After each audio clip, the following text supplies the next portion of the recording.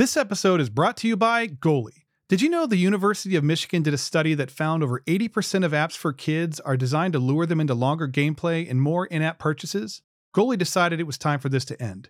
Unlike the Kindle and iPad that have endless ads and potentially dangerous content, Goalie is a tablet with only apps that build independent kids. It has no web browser, no social media, and no ads, ever. It has award-winning learning apps like Khan Academy, Duolingo ABC, and Starfall, and the best part? It's completely parent-controlled. In my house, we use Goalie's Kids Calendar to teach my son how to stay on task. He learns life skills like how to make a sandwich by watching one of the hundreds of video classes and can practice it by following along with one of the 50 pre-made routines. As a dad, there's no better feeling than knowing that my son is becoming more independent every day. For more information and to try Goalie risk-free for 30 days, visit getgoalie.com. That's GETGOALLY.com and use the code TheAutismDad to save 10%. Welcome to the Autism Dad Podcast. I'm Rob Gorski. As a single dad to 3 amazing autistic kids, I've been the go-to resource for parents across the globe navigating neurodivergence since 2010. Building on the success of my award-winning blog, The Autism Dad, this podcast provides parents raising autistic or neurodivergent kids with comfort, community, resources, support, and validation. You'll also hear inspiring stories from parents just like you, reminding you that you're not alone. So don't miss out. New episodes drop every Monday and Wednesday. Subscribe on your favorite podcast listening app and visit theautismdad.com for more information. On this week's episode of the Autism Dad Podcast, I sat down with Marc Jason from Daily Autism, and we had a conversation about what his life is like as a dad raising an autistic kid. And, there was a lot of really interesting insight and, I like the way that he frames things because I think it's helpful for us to view things, especially during difficult times, through a lens that helps us to see some of the positive things that can come from these challenges. And so we talk a little bit about that, and we talk about what, he and his wife's journey has been online, using social media and their podcast and their platform to help support families and raise awareness. So I thank you all so much for taking the time to tune in today. I really, really appreciate it. And I hope you enjoy the interview. Thank you so much for taking the time to be here. I really appreciate it. This was pretty kind of like on short notice kind of thing, really. Like it happened pretty quick. It never happens that quick. So I appreciate you getting scheduled and coming on here to talk about your journey. So if you could take a minute and introduce yourself and tell us a little bit about who you are and what your journey has been and a little bit about yourself, that'd be awesome. I'd appreciate it. Yeah, for sure. And thanks for putting this together too. I appreciate that. So my name is Marc Jason. I'm the founder of dailyautism.com. As far as the journey, it's going to be a real short one, right? So in the world of autism, I guess I'm a baby in the space. My son, Cal, he's our youngest. He's 5 and we have 5 kids. But he'll be 3 years diagnosed in August. Okay. And yeah, so what I kind of, in the embryonic stage of this, we go through all the emotions. So there's like, this isn't happening. It's not happening, right? Oh, it's sort of happening. I think it's happening. It's happened. And so at that point, maybe we're, I don't know, several months into the official diagnosis. And I'm like, well, what am I going to do with my life? And so several months later, we had the virus. And I had just, my contract had just ended at a radio station. So my background's in radio. So I hosted radio shows all over the country for 22 years. And in that business, the media business specifically, there tends to be a lot of moving around. And that was getting harder and harder with 5 kids in general. Add on the autism diagnosis, my wife and I were like, this is impossible. We have to make this home. And so I'm going, what am I going to do? I mean, what am I going to do? I mean, I can't build a radio station and just, and just do that. So, what I realized was there was kind of a real void and a place for people to go and kind of get content and more lifestyle driven content. And when I say a void, I don't mean none of this was happening. Look, you're one of the original guys I think I found on the internet. And I think I don't know for sure, but I think I probably Googled like other autism dads or dad maybe have autism kid. Cause you have to like cut out all the other words, Yep. And Yep. so you were like right there, like 1, 2, or 3, and this was several years ago and everything. But really, there's a couple people out there doing great work and Mhm. and doing it consistently. It was a shame to see so many people. I mean, I get it. That kind of started a blog, started a Yeah. podcast, started a social channel, and just for whatever reason wasn't able to follow through. But with my background and connections and experience and understanding in it, I just thought I think I could do this. Um, and a lot of my friends in the business were like, "Hey, this is great. You're probably going to go broke, but this is a great idea, and it's good for people. I'm sure there's people out there that need it." So Mhm. that was kind of the beginning of it for me. That's, it's sort of like as I'm kind of sitting here listening to your journey, like we all kind of go through this process when we get a diagnosis, and not even so much like the emotional side, if you set that aside for a minute, but like how do you adjust your life? Because a lot of times you have to make major life adjustments, right? Like the moving is really tough on anybody, but when you have an autistic kid, that change in routine, everything is like that's a lot. And then new doctors or new, whatever, that's a lot. Uh, and it's a layer of complexity that unless you're experiencing it, it's really hard to kind of get people to understand what that's like. Um, how so I think it's amazing what you're doing. How how has that journey been for you? Was it a well, let me start with this. So I wanted to ask you when when your son was diagnosed, did you like how did you have experience with autism prior to that to where you were like, oh, something's maybe not right. We need to get him checked out? Or was it brought to your attention? Like everybody's journey with that is kind of different, if that makes sense. The only thing I knew about autism, and I mean, I mean, if you're not going to tell the truth, why Yeah. have the conversations? I watched Rain Man in like Yep. 1992. I Yep. mean, I don't know what else to say. Same here. Same Uh, here. yeah, that was it. And I loved the movie. I remembered the movie. Um, but man, that was it. I mean, so knowing what I know now, probably not the best guide because it's a movie and Yeah. a variety Yeah. of other things. I Yeah. No, I get don't it. know that I could take Cal down to a casino and walk out with thousands of dollars. I mean, I don't know, but um, no, I think my wife had a really good instinct with Cal being the fifth, and just some benchmarks were a little off. Mhm. Not initially. I mean, there were developmental months early on. He was there was no red flags, no smoke. It all looked good, and I tell people this. I try to really find, like real words to describe things. There's so much, I call it white coat content out there from Yes. medical people. And, Yeah. and, and that's good and needed. Don't get me wrong. And there's a time and a place for that. But for me, in like the psychographic of autism and being somebody who's new into it, the white coat stuff doesn't grab me. But, what Mhm. I tell people is Cal was there and then he was gone. And those are just honest words. And so, you know, and then from there, it's the rush of questions in this and whatever. And like I said, I'm not here to change anybody's mind or what I say it is or is not. I don't want that to, this is just my story. But my wife, when that happened, she just, she would say, gosh, he's doing this now. He didn't do that before. He was actually starting to stand up, and now he doesn't even come close to that anymore. So there was that, and then the one thing we hear, of course, the first stop is the pediatrician, and Mhm. the first thing is, oh, he's got 4 other older siblings. They're talking for him. They're walking for him. They're playing Yep. for him. So then, but me at that time, I go, well, yeah, that's right. That sounds good. That sounds pretty It's good. I like, plausible, right? Like, it's like, yeah, that could be right. let's run with that.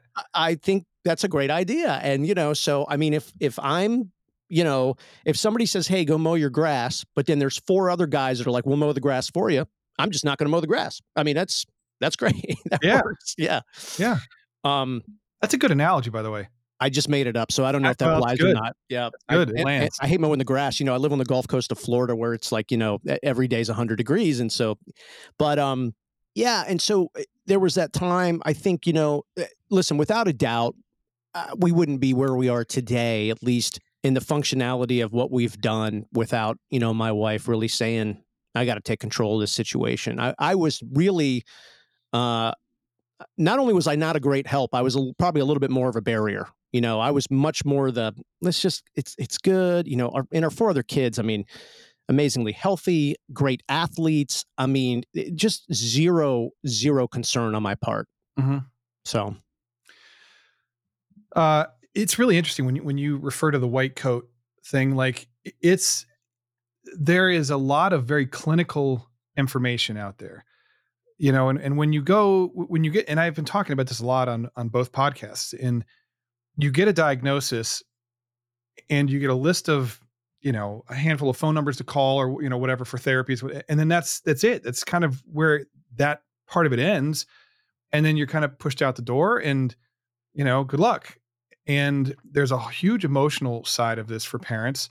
And then there's, where do you even begin? How do you navigate? What do you do next? Like there is a large gap between when you hear and you go through that whole process and then getting to like where you are now, where you're a couple years into it and you kind of, it sounds like you have your footing and you've kind of got a thing going that is working at least in the moment, right? Because it's always dynamic, right? And it changes all the time.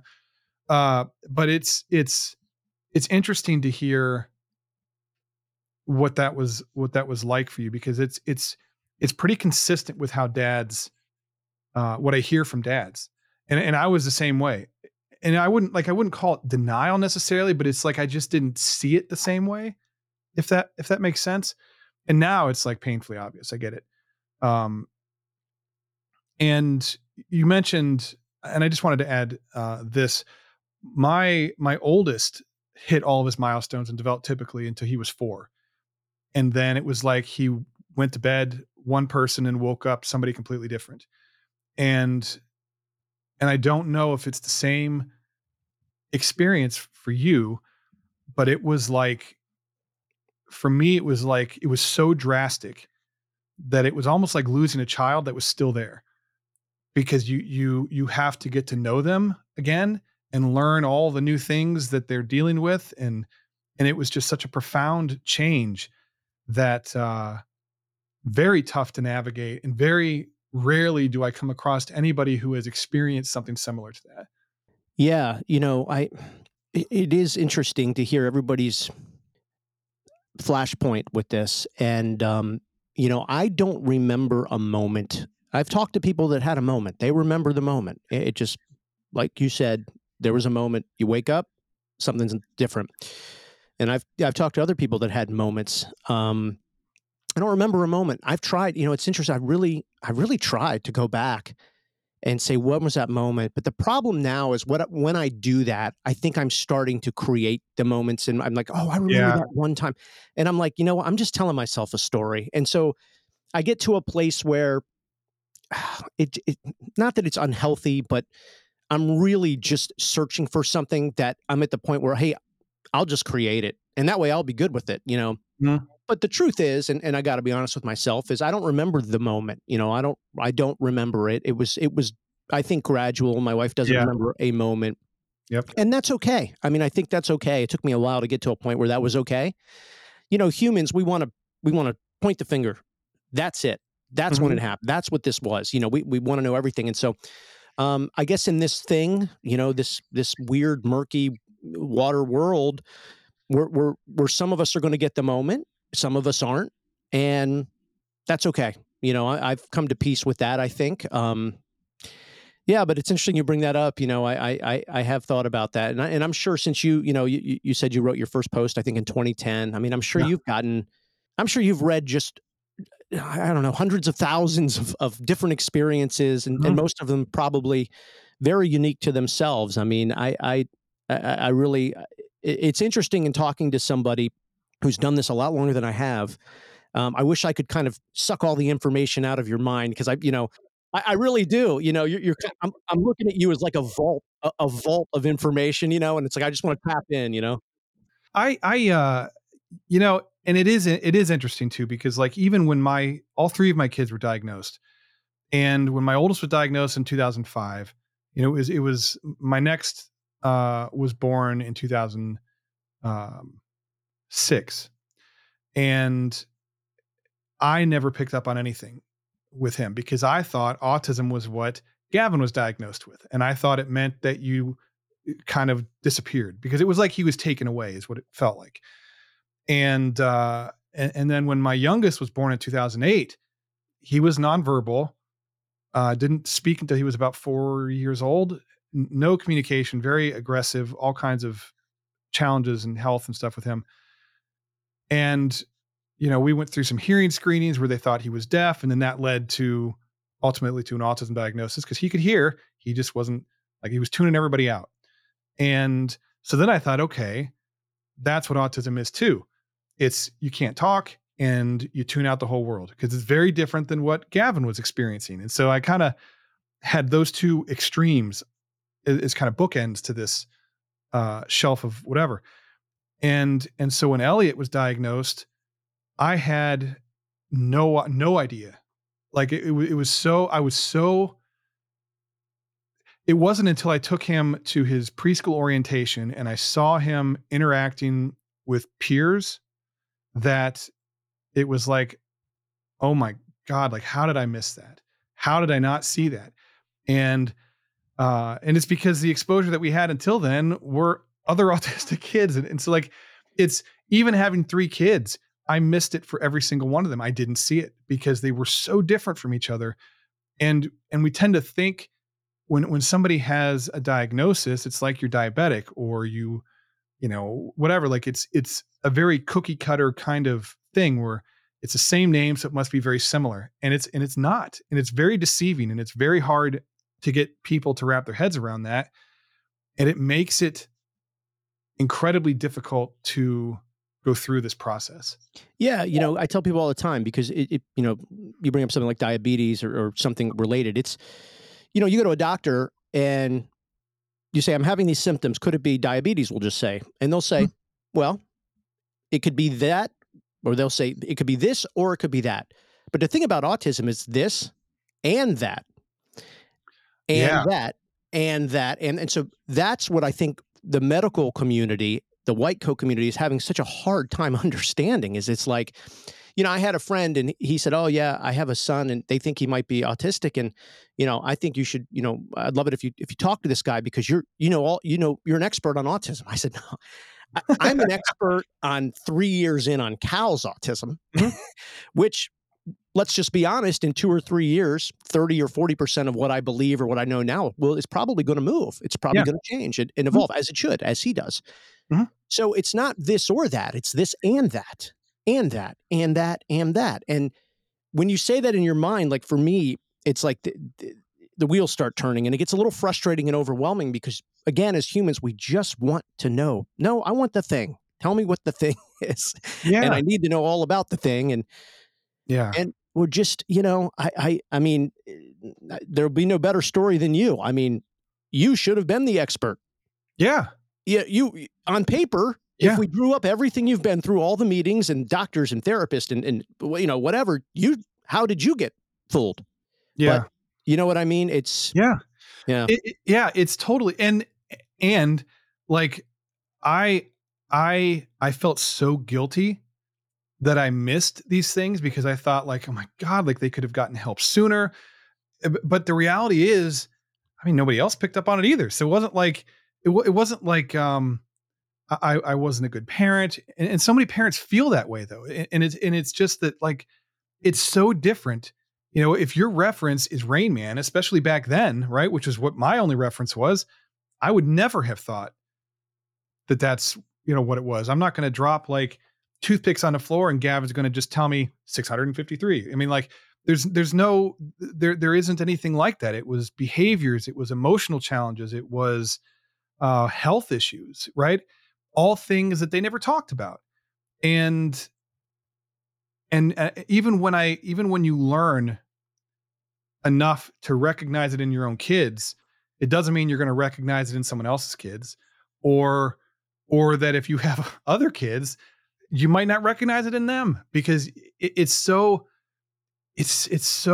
fluid and so dynamic and it changes from person to person. And then, you mentioned like this and even with a diagnosis, they're still kids, right? And they still have all those same things that neurotypical kids do. They'll make dumb decisions. They'll do annoying things. They'll make you upset, just like any other kid will, right? And it's so easy to kind of just slur everything together and feel like everything is related to autism, and a lot of it is, but a lot of it isn't. And that's kind of where I'm at in my journey 23 years into this. It's like I'm now recognizing there's a lot of like normal kid, like quote, like air quote, normal kid, because some will get upset if I say that.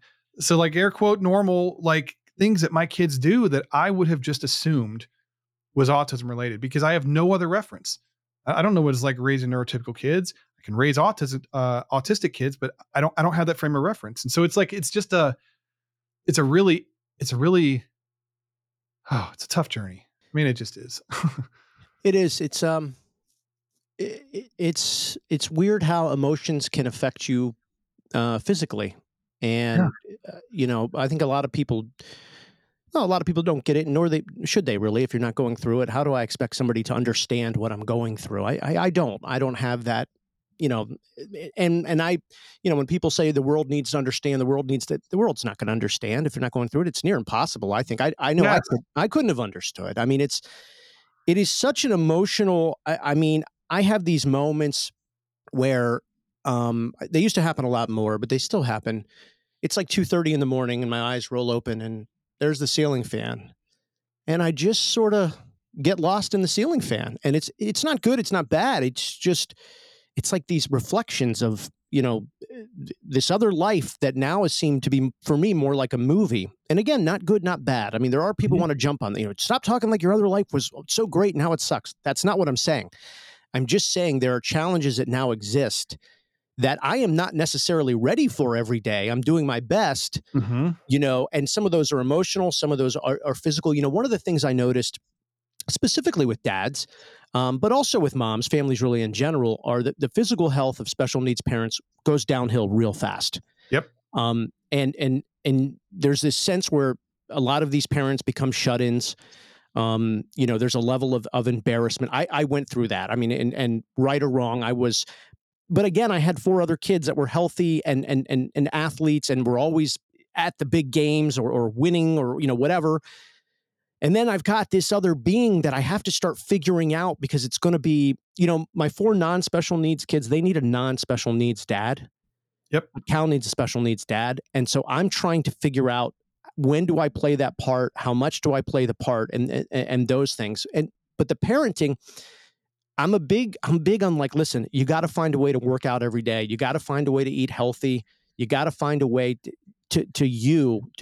there are moments where it has to be you first. Yep. I call it the airplane oxygen mask theory. I remember Mhm. when I had my oldest, and the first flight we took, and they're like, "Hey, if we lose cabin pressure and the windows blow out and we might crash, the masks are going to fall. Parents, put it on yourself first and then get to your kids." I'm like, "Well, damn, that's pretty cruel." But Yeah. then I Right. but then I thought to myself, if we don't save ourselves, who's going to save the kids? Yeah. And little did I know, that little thing I came up with in my head on that flight to Fort Myers, Florida, I would use that, 15 years later or whatever, and go, well, now I get it. If we don't save ourselves, who will save the kids? It's a marathon. It's not a sprint. Right. And I harp on self-care because I had to learn the hard way. And, even uh, there's this misguided notion that parents have in general, that our kids come first all the time, no matter what. We just give and give and give and give and give. And maybe if you have a neurotypical kid, there's potential that you might be able to sustain that long enough for them to age out of your household and whatever. But when you have an autistic kid or a kid with a disability, you have to pace yourself.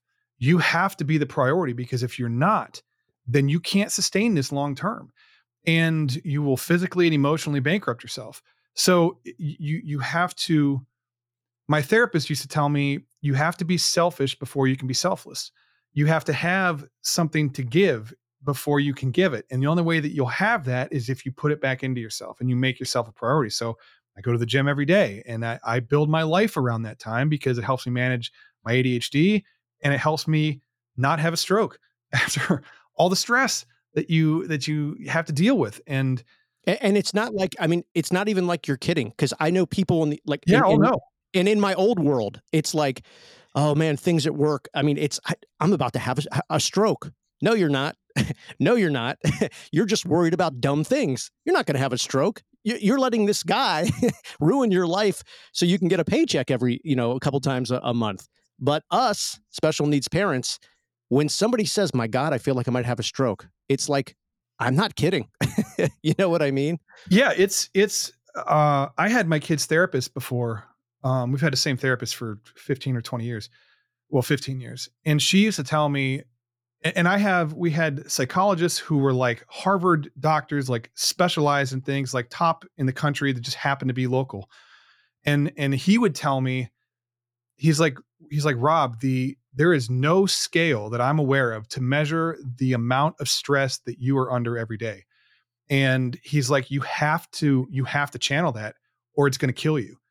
And the scary thing is, and I don't know if you have reached this point in your journey or not, but if not, learn from me. We can become so accustomed to that stress that we don't realize that it's there. And that scares me because it slowly eats you away on the inside, emotionally and physically, and you don't know it until you hit that wall. And it's silent, and we become like, we have to adjust to our situation in order to survive it, right? So it doesn't feel like we're stressed out. Maybe it's like a self-preservation thing. It's kind of like what they say, like boiling a frog, right? Like, not that that's a great analogy, but like you slowly bring it to boil and has no idea what's happening because it adjusts over time until it's too late. That's sort of what it feels like with stress. It just builds up and builds up and builds up because we're so used to it. We don't recognize it until, someone has a heart attack or someone has a stroke or they have an emotional breakdown or mental health issues or other health issues develop, and we have to recognize that before we put ourselves over the edge. Yeah, you got to put some real benchmarks in your life. My wife and I, we do a date night every week, and we haven't missed one. And Good for you. yeah, I think I looked it up maybe 6 months ago or something, but it's like over 75%, maybe 85% special needs parents get divorced. The bankruptcy rates through the roof. Um, Everything bad that could happen in a family structure is elevated in a special needs family. I mean, it's just the way it goes. And so how do you, yeah, gosh, you got to have that date night, and then so that covers kind of one angle of it. And really, when we do that, like, we really don't talk about what's going on in the house, in the Mhm. walls of the house. We just don't. And that works out well. I think that's the number one thing I see when I talk to special needs parents, that I just meet. It's like that shut in mentality. Man, we're just sitting at the table, we're freaking out. I lost my job, or I took a pay cut, and my kids. I mean, it's getting. I'm like, all right, I get it, but you got to start this thing at the core again. All right, so get out, have a date night. If you're single, go meet some buddies at the bar. You got to find that time to release the pressure. You got to find that time. And then there's, like gym time, which I think is important. I work out every single day. I don't miss a workout. I don't. And it's honestly not, I mean, I'm 46. I'm married. I mean, I'm not doing this to get girls, right? Yeah. I'm doing this because the physical benefits I get honestly go right to the 6 inches between my ears. Yep. I feel totally different. It's an outlet. It's unbelievable. Yeah. Oh yeah. It's unbelievable, what that does for the 6 inches between your ears. And I find when I do that, I make better decisions. I'm more patient. I eat better because I know I've done the work. Mhm. And so that really, I think, has a big lasting. I did a video yesterday on TikTok, and I was talking about, I had bought this weighted vest because, as autism parents, special needs parents, I mean, time is our most precious commodity. And when you get hit with this, the time just shrinks. I mean, but everyone has time to take a walk. And the problem with the walk is, after a while, it doesn't do as much. I mean, it's good. It's better than nothing. But how can you make the walk better or a light jog better? And so I started researching. It's called rucking, and the military uses it. They're called ruck bags. They're big, heavy bags. Yeah. So you can get on Amazon and buy a weighted vest like I did and just add something to your walk or your jog. And it just adds more pressure. It adds more challenge, which is good. Mhm. Your body needs that. It needs to be Challenged. pressured and challenged. Yeah. Use Because it or lose it is what they, at our age anyways. yeah, right, exactly. So there's all kind of these little things you can search for to sort of just find that moment to release the pressure. Mhm. So even little things like taking a walk, that's great, but go get a weighted vest and do it, so sweat a little more, get those toxins out. You really in this lifestyle have to kind of find these different little avenues to go through to get to where you want to go. Yeah, you have to be creative. And you have to get over, like I tell parents, sometimes I just get a little frustrated with people because they'll like, well, I don't want to do this, or I don't want to do that, or I don't have help. And like, I totally get that. I'm a single parent. Their mom is not involved, hasn't been involved for a long time, probably never will be. And I have three of them that I'm trying to manage, and a business and a house and all of this stuff. And I'm one person, right? So like, I get what you're saying. I'm lucky to have supportive family nearby, and they're amazing, but the daily stuff falls on me. And I got caught up in that. I don't have time. I can't do it. I have to focus on the kids. And I kind of lost sight of myself again. And I hit a burnout back in November of last year, lasted about 4 or 5 months, darkest time in my whole life. And I honestly didn't think I was going to survive it, because I was down so far. I never told anybody. I masked it until I couldn't anymore. And then it was like I'm done. Like, I either need to tell somebody what's going on, or I'm not going to be around for my kids. Yeah. And you have to prioritize yourself. It doesn't matter what you do. Start off small. Do something that doesn't seem like a big deal. I used to lock myself in my bathroom and go through my email, or listen to music, or something that just puts back into me for just a couple of minutes and releases that tension. And then you can find more things and you can build from that. Like you said, anything is better than nothing. And then build from it. And the more that you put into yourself, the more benefits I think we start to see. And the more we realize that the better we are, the better we can give. And if we want our kids to have the best version of ourselves, we have to nurture that, right? And it doesn't just exist. We have to put into that every day. And some parents will have to be their child's caregiver for the rest of their natural lives. And the only way that you're going to be able to do that is if you take the time to care for yourself and make yourself a priority. I mean, it just has to be that way. There's no other. The alternative is not an option.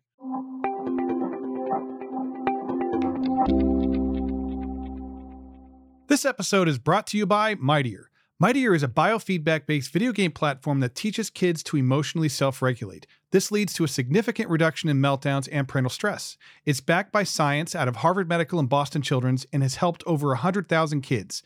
For more information, visit theautismdad.com/Mightier. That's theautismdad.com/MIGHTIER, and use the code theautismdad22 to save 10%.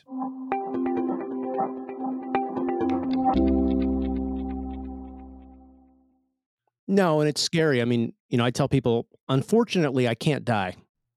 Yeah. I can't. It's not an option anymore. So, I can't die, and so I've got to do everything I can do so that I don't die. I actually, special needs parents. It's interesting. If I was running this large Fortune 500 company and I needed to hire thousands of people, I believe the first net I would cast would be to special needs parents. I'm telling you, our strategic skills, and maybe not at first, but it's definitely where you are, right? I mean, Yeah. it is like, I know exactly where I'm going, how I'm going to get there, if something should go awry, how I'm going to, escape plans and this and that. I mean, if you look at it like that, there are so many tactical advantages, things you just learn and they kind of just seep in that, I mean, this is the other thing I tell people too, because I hear this, it's like, oh, I was going to start a business and I was going to do this and do that. But then my kid was diagnosed with autism. And I said, even more reason. Don't say your kid was diagnosed with autism. Now you can't start that business you wanted to, or move to that place you wanted to go. You're looking at this all wrong. Now you have more reason, and you're going to get these really interesting skills these Yeah. really interesting skills that are going to develop because they have no choice to develop. It's like when the solar guys come to my house, right?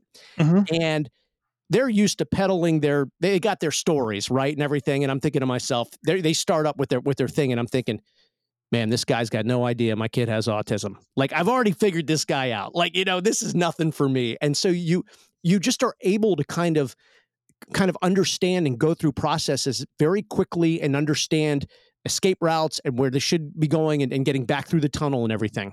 Yeah. Well, yeah, it's we oftentimes have to think 10 steps ahead. And that is, I mean, truthfully, it's exhausting. I mean, it can be exhausting, especially after so many years of doing that. And I'm at the point now where I'm having to learn to let go because, which is tough because, like, with my oldest, he's 23. He just got his first job recently. He's looking at moving out, and working through the board of DD and all that kind of stuff. And they only want to talk to him now.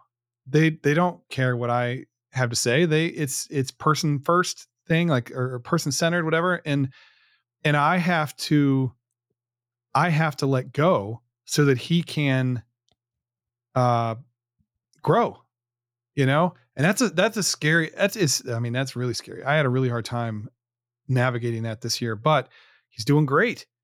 um so yeah, so I so relate to what you're saying. Yeah, the victories are different, and it's even in my own life, and I don't know, I even feel bad talking to you and saying that my life is stressful because that's the other interesting thing about this is you always will run into somebody, and I'm sure you've run into people and Mhm. go, "Wow, man, how do you do that?" And then Yeah. I'm sitting here going, "Rob, how do you do this, man?" Like, I single It's dad, 3 kids. I mean, it's a mind blowing, just life, globe, sphere, whatever you want Mhm. to call it. But the victories are different, because my other 4 kids, it's like my kid makes the high school wrestling team. My girls win the flag football championship. My son makes the baseball tournament travel team. Cal, my youngest, is never going to have these experiences. So we have these other victories, and the tough thing about those victories, it's hard to put them on Facebook. It's hard to post them on LinkedIn because a lot of people don't understand. Mhm. It's hard. It's hard when somebody says to you, somebody who's almost 6 years old, "Can I have a piece of pizza?" And you're like, "Oh my God, thank you for using your words." I, Like, I heck mean, yeah, you can have a piece of pizza. Let's yeah, go. absolutely. What else do you want? Just tell me. Right, because Yeah. that's a lot better than bashing your head in the counter and screaming, and it's like and grabbing, going, "Just tell me I'll help. Just tell me, please tell me." So when you have those moments, it they're bigger, honestly, than winning the flag football championship. And I feel somewhat guilty saying it because I love watching that. But this is like, I don't know. It's these are the kind of victories you never read about growing up. They're We life didn't, altering. yeah, and we didn't have superheroes that would talk about those victories. Our Yeah. heroes were the Batman and the Super Bowl champions, everything like this. But you'll learn how to celebrate these victories as you go through it. Yeah, that's so relatable. So with daily autism, um, what was its purpose? Like, why did you start that, and how does that like help you? I guess. Yeah, I think in the beginning, I don't know if it was. I don't think it had a clean purpose, to be honest with you. It wasn't like there was no like business plan. It was a Mhm. Facebook page that my wife was really like 80% of, and just kind of showcasing, hey, to other young moms out there, this is kind of what it looks like. And I didn't know. And then sometimes it was her like, cooking something.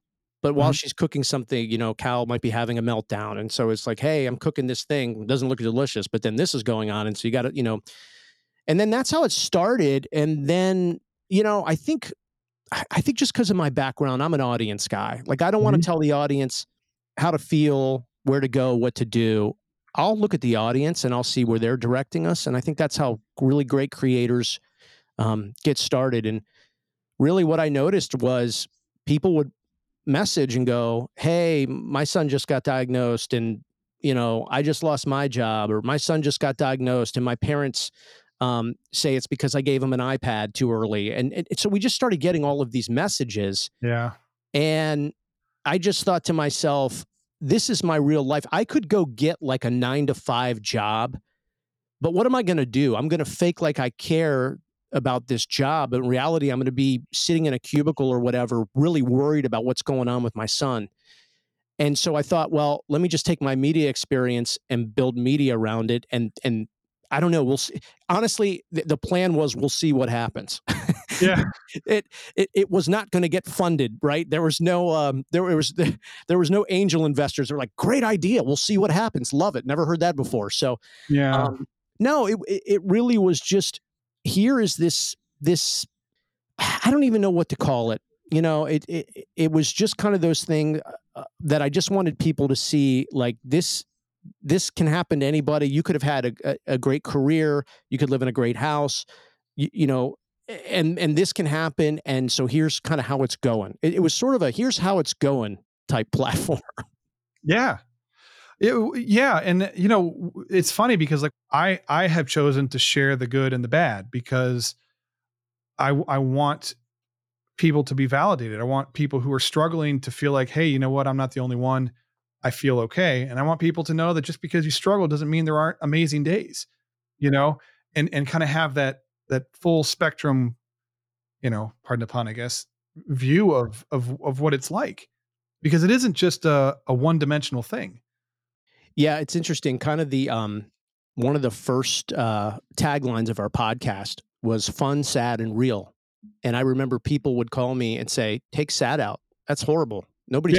Yeah. And I'm like, I'm not doing this to win an Oscar Yeah. or an Emmy or to win anything. By the way, this is fun, sad, and real. I mean, and that's about 50 times a day. You got the fun parts, you got the sad, but whatever it is, it's always kind of real. So like I said, taking Cal to the fields with his siblings while they're playing sports and watching him pick up a ball and throw it to him, that's fun. That's fun. Mhm.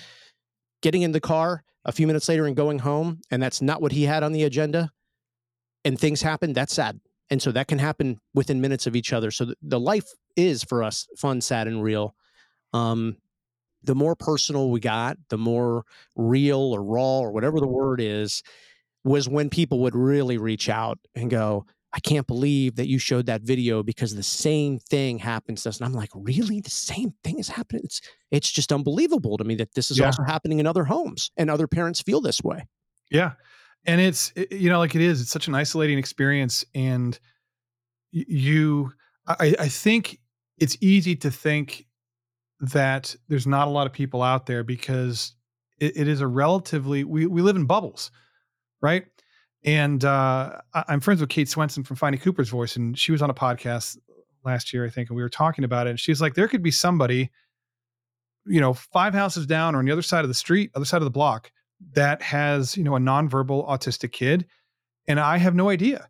And we drive by them every day, and knowing that would be amazing because then we could connect and we could have play dates and all this stuff. But we all live in these bubbles where we're like, we carry our world inside the bubble and we don't always see how many people are around us who are experiencing similar things, and a lot of times it's just self-preservation because, we have to limit what we take in because there's only so much of us to go around.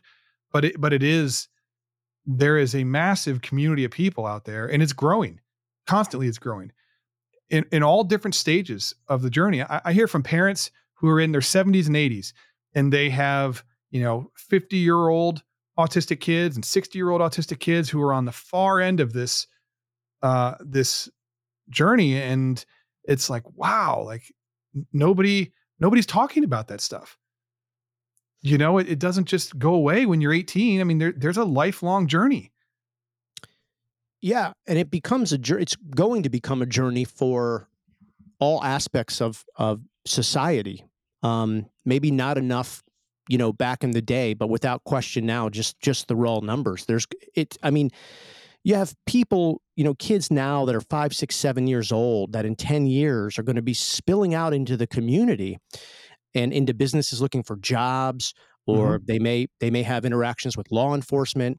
There's going to have to be public policy and legislators to figure out what's going. I mean, if you just look at the numbers, prevalence numbers and where it's been and where it's going and this and that, this is going to become a massive community issue in 10 years. It's just, there's no way it can't.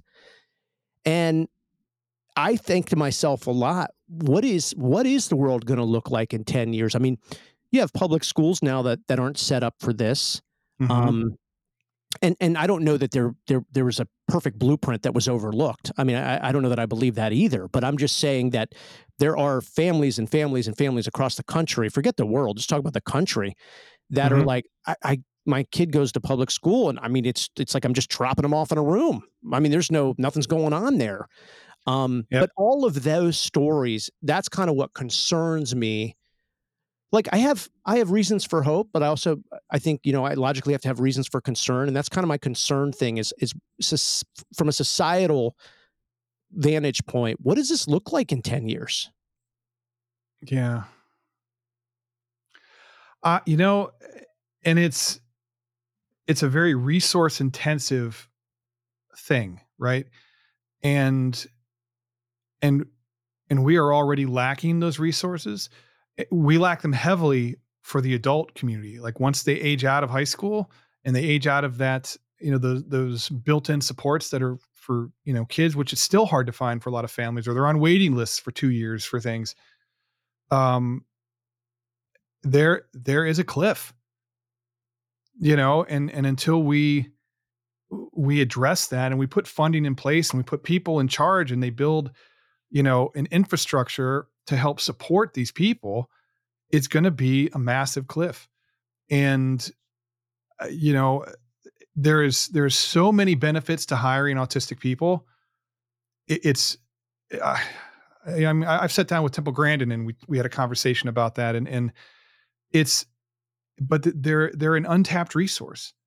Some accommodations here, some accommodations there, and they can become the highest performing person in the company, right? And they love their job and they have, good work ethic and they show up every day on time because they're very rigid and structured and like all these things that benefit corporations, but there's no bridges to help them get there.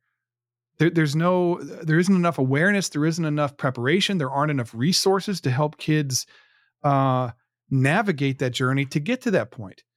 And those are the things that we have to start worrying about. We should have been worrying about forever, but I mean, there are so many kids being diagnosed now that there is going to be it's just going to be a very difficult time as they age out of of the resources that are currently available, and we have to do better. We have to do better. Yeah, if you want to get fired up about it, go look at what your local municipality spends money on, and you'll see a bunch of programs and stuff, and you go, "You've got to be kidding me!" And but like you said, I think eventually, I mean, we're going to run out of road, and it's just going to be impossible to avoid the situation. And I really like what you said about employment and employing young autistic adults, and I agree with you. I think you're going to see a time, and I'm hopeful that there'll be opportunities and organizations for people to go, you know what we're able to do here, there'll be no one to fit this better than a young autistic man or woman. Mhm. And the other flip side to that too, because I talk a lot about community, you're just not creating an opportunity for somebody who has autism and is a young adult and ready to join a workforce. Think about what you're doing for their parents, their siblings, their grandparents, aunts and Mhm. uncles, who for 15, 16, 17, 18 years was just going, my God, will they ever get an opportunity? Will there ever be something? That's that's the stuff for me that hits home. I mean, you're not just creating an opportunity for somebody with autism to work, which is great within itself, but what you're doing for their family, that feeling of, oh my gosh, They're they, gonna be okay. they're going to be okay. They have a productive job every day, something that they can go and contribute to. Because that's something that you heard a lot about in the past, not so much anymore. Was how do people with autism be productive in society? It was not long ago. If you read some scholarly reports and stuff, it was, well, what you do is you sort of build this building in the middle of nowhere and you put them there, and Yep. that's how they're and that's a scary, that's almost a third world type of scenario. Yeah, everybody needs purpose, and I think like that was one of my oldest biggest struggles is between the health issues and everything else and COVID, whatever. Like he's immunocompromised. He had a lot of serious health issues, so we had to be very careful, put a delay on a lot of things for him. And he just needed purpose. He wanted to have a direction to go in his life, and he should have that. He deserves to have that. And it took some time, but we found it, and he's doing really good. He loves his job, and he's building his own independent life. I mean, that's something that if you had told me 10 years ago was going to happen, I wouldn't have believed you. Because there were so many challenges, there were so many things that I was trying to deal with and work with him on. I thought there's no way is it going to happen. There's just my brain could not perceive that being a possibility. And yet here we are. And that's the other message that I try to instill in people is like, there's always hope, and things do get better. We have to be open to what better means. Better doesn't mean no challenge. Better doesn't mean no meltdowns. Better doesn't mean everything is all of a sudden easy. It just means better. It means that maybe they learn a new skill that makes life a little more manageable. Maybe you have new parenting tools in your toolbox that help you to better navigate certain situations, or there's more resources that become available, or any number of things that can improve your overall life and their overall life. That's better. And I just think like you talked about like benchmarks or whatever, like we need to be able to visualize progress sometimes in order for us to recognize it when it's slower sometimes, I think. And that helps us to stay focused on continuing to move forward. So I agree with everything that you're saying. I think that for only being 3 years into this, it's kind of a remarkable outlook and insights that you have, because it's very accurate, I think. And I'm constantly saying so many of the same things that you're saying. And I've been at it for a very long time. And so like you've got a handle on things. Well, I appreciate it. I don't know. It doesn't always feel that way. And as Oh, you it know, never does. yeah, Yeah. you have those moments. I mean, I tell people all the time, I think I've cried more in 3 years than in the 45 I've been on Earth. But I also think that that's the way it's supposed to be. That's, when you talk to people that go through this, especially in the beginning, you're kind of having this metamorphosis. And I would just, tell people, let that wash over you. It's fine. You just got to let it wash over you. Fighting back on that, I found to be mainly unproductive. Mhm. I had to accept that I had new fears, that Mhm. I have lost control on some things that I've always been able to have control on. And you sort of got to let it wash over you. Does that make it all better and you figured it out? Nope. Nope. But it allows you to feel in all the other moments that are coming of like, okay, this is about to get really tough, really quick. We've been here before. Let's attack it and we'll do it again. And you sort of build up that stamina a little bit. And again, it's more emotional stamina, Mhm. although I will say, I mean, even, even, Cal's not potty trained. He has no interest. And will he ever? I don't know. I don't have any expectation.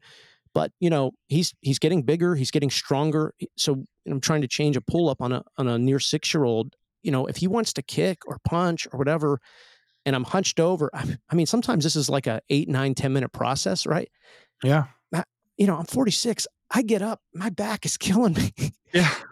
and I'm walking kind of hunched over, and my other kids are Yeah. like, "What's wrong?" And I'm like, "What's wrong? Did you just see what happened?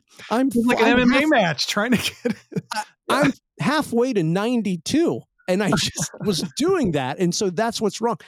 And so those are the things that, like, it's okay to have those experiences because Yeah. there is a group of people like you and me and thousands of other people that can understand that. It's just that, like, your buddies or your coworkers, they're not going to understand that. And that's okay.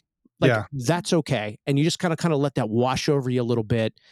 And I think that was the toughest part for me. I'm a real social guy, so I always like to be out. I always like to be with people, talking and being upbeat and everything. And so that was a tough. That was kind of the first year and a half or so was tough for me to sort of go, geez, all of my latest stories are weird. And I don't know that my buddies are going to really understand it. Again, why should they? I don't Yeah. hold that against them. Why should they? I mean, there's no, it doesn't mean that they're not accepting or anything like that. It's just hard for them. It's just hard. Yep. That's really good advice. That's really good advice. And it's hard. I will just say that I know that it's harder in practice than it is to say that, but it's so important. You're doing an amazing job. It doesn't always feel like it, but it doesn't feel like it a lot of times because you're such a good parent. You want the absolute best for your kids and you're always striving to do better. And I think that's really a telltale sign of someone who's doing a really good job, and you're not alone. That's, there's a lot of us out there. So, what is the best way for people to connect to check you guys out and see what you're doing? Yeah. So if you go to dailyautism.com, that has the links to everything. I remember back in the day, I was like, well, you can go to our Facebook page and email us. And now there's like 16 different platforms to get a hold of people on. Yep. So, we're most active on Facebook and TikTok, but dailyautism.com, I do a lot of LinkedIn too. But all the links are there. That's our link tree. And that's the easiest way. But we're very proactive with getting back to people and conversating. And Very cool. It's rewarding, isn't it? Like, yeah, it really is. Me doing what I do, I think is largely why I have survived this whole thing as well as I have, because it's been an outlet for me. It's therapeutic for me. And I've just kind of referred to it as like purpose for the pain, right? Like there's a greater good that comes out of the challenge. And if something positive comes out of this and you can avoid something that I had to find out the hard way because you learned something from what I went through, totally worth it to me. And it makes a big difference. And it's like this emotional boost that helps me to keep going. And so I totally understand what you're saying. Thank you so much for taking the time. This was an amazing conversation and I really appreciate it.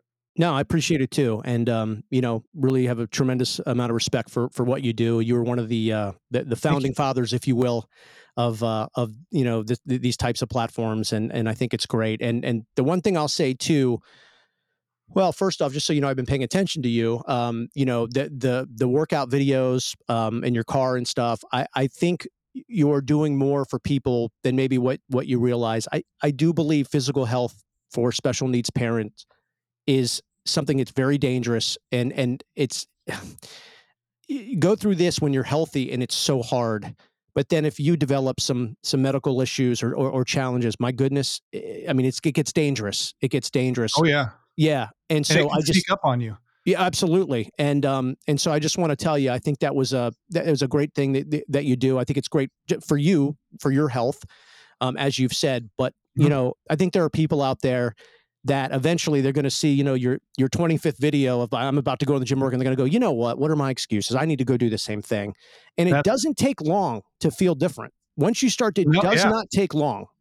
And then it becomes self-sustaining. Like you recognize the benefits and you seek them out, So I appreciate that, man. Thank you very much. Yeah, no, thank you. I'm a big fan. I appreciate that. Before I let you go, I just want to say thank you for taking the time to tune in today. It means a lot to me. I really appreciate it. And, I put a lot of time and energy into each one of these episodes because I want there to be a resource for you that wasn't available for me when I was going through this with my kids. And, I want there to be a positive impact on your lives. I want you to be able to learn something and enjoy what you're hearing. So thank you again. I really appreciate it. For more information, you can visit theautismdad.com. You can subscribe on any one of your favorite podcast listening apps. And I will talk to you next week. Thank you. Bye.